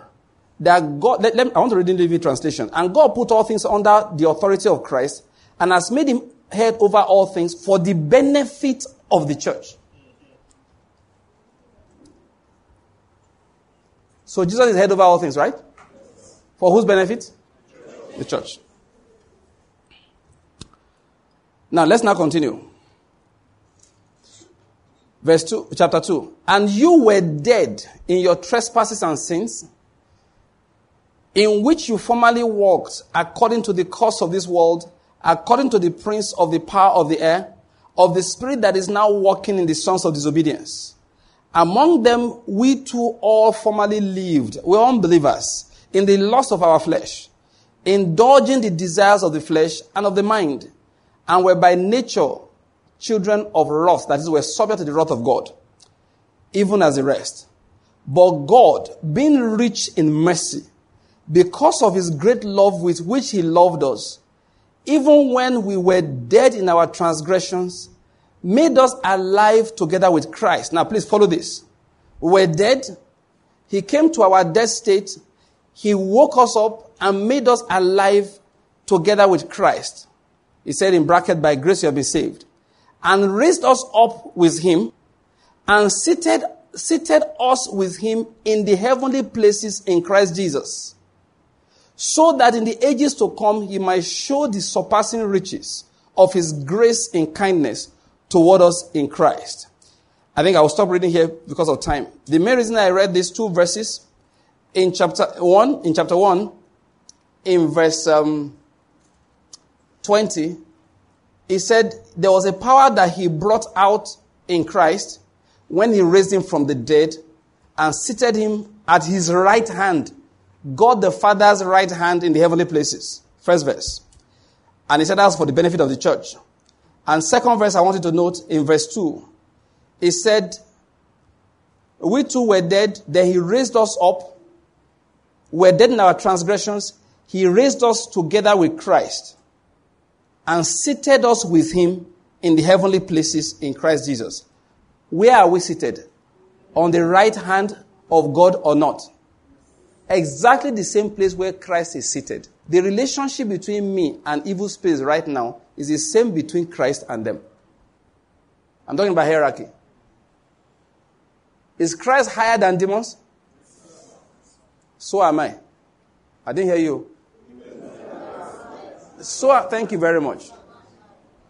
So are you also. That's what we're making.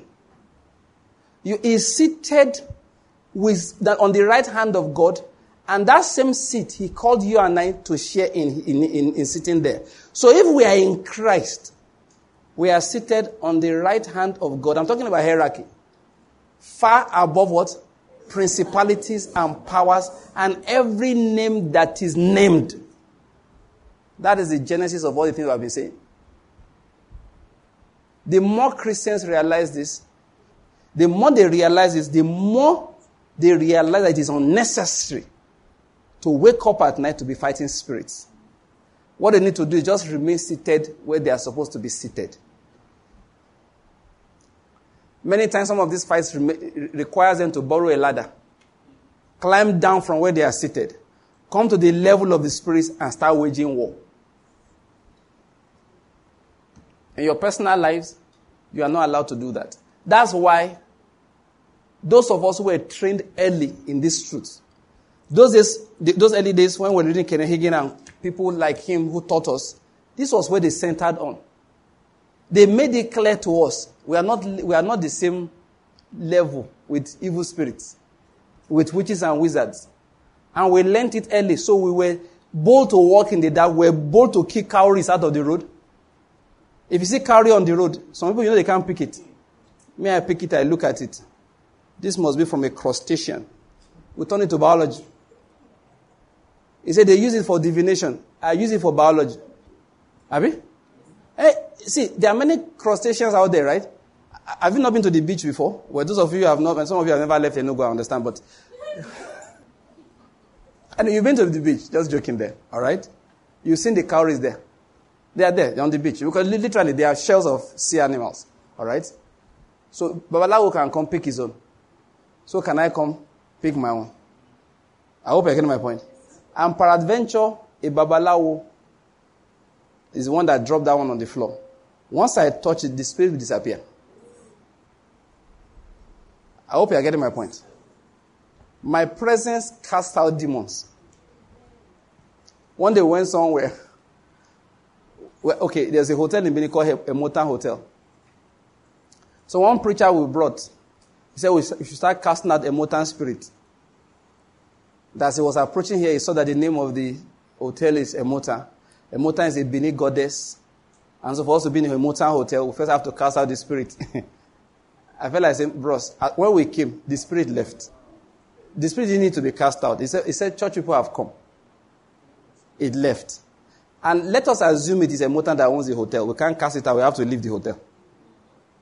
Yeah, spiritual. No, really, yeah. If it was really a Motan, you can't come to my house and cast me out. You need Chris? How can you come to my house and cast me out? You can't do that. But the truth that there was no Motan, that's just the name of the hotel. Benin people gave it the name of one of their princesses of those days. And in case I want to bring in a spirit, the earth is the Lord's, and the hotels thereof. And once the people of God arrive, the spirit went out. Then when we go away, the spirit can return if people who attract spirits come there. I'm talking about spiritual hierarchies. Like I said, just to introduce it today. Now, this is the reason why Christians walk in boldness. It's a fact. I hope you're getting my point. It's not, I told you there was one Benin prince that was preaching one day. He talked about he was an occultist all his life until he was in his 60s. And then one day he gave his life to Christ. Why did he give his life to Christ? Because one day, his wife and children, they were Christians. And they were praying in the house. He said he did not know, listen, get my point. He didn't think anything of it. He's worshiping this God. They want to worship this God called Jesus. To him, it's another of those gods. He's a many God person. And the gods, according to the gods I have, they are good to me. They've been good to me. And they are doing me well. So I don't need an extra God. But he allowed his wife and his children to be worshiping this strange Oyinbo man's God called Jesus Christ. Except that one night, he got woken up. He woke up. He didn't see anybody. But he knew somebody woke him up. Who is that? The person said, get up. He got up. There's a shrine attached to his room. He said, go inside there, pack all your gods. He said, that place, nobody enters but him. There are things there that women don't touch. There are some he has to give a blood sacrifice every day. And the person said to him, pack everything. So he began to pack. They were small, different sizes of shigiri. They call shigiri? All right, different sizes of carvings and all of that. Amulets and straps of leather. He kept on packing until he, according to him, filled 2 traveling bags. The person said, go and enter your car. So he went to his car, opened the boot, he put the bags inside. And the person said, drive to so river. I told him the river in Benin to drive to. And he drove to that river this was started by 3 a.m. By 4 a.m., he was on that river, on the bridge. So the person told him, come down, take the bags and toss them into the water. So he took the 2 bags, things that he had nursed since he was maybe in his 30s, in his 20s. He took the 2 bags and flung them into the river. Now that's not the part of the story I like. And the person said, you can go home. So he went back home. Now the part of the story I like, this is why I told the story, is this. He said, you may be asking me, why was I obeying when I couldn't see anybody? He now said, I want to quote him verbatim. Listen to me, verbatim, I'm quoting him now. He said, if you have been in the occult, you will know when a power superior to yours is talking to you. He said, this idea of arguing didn't cross his mind. You know Egbon has come. He said he knew whoever is speaking, I can't match his power. So he didn't try to, this incantation is when two witches are fighting. Have you ever watched Yoruba films? Father, you'll be on this side.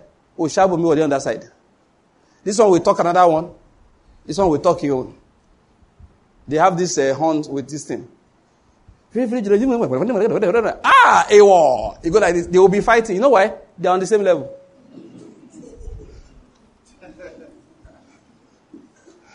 They are using the same powers. Then the more diligent we win is the same power. Which is why Christians don't fight like that. You can't imagine Jesus standing here, Oshabumi on the other side. He said, Jesus and two demons. Wait, I'm coming. Let me go and get more scripture. I am the light of the world. He's salt. Just look out of him.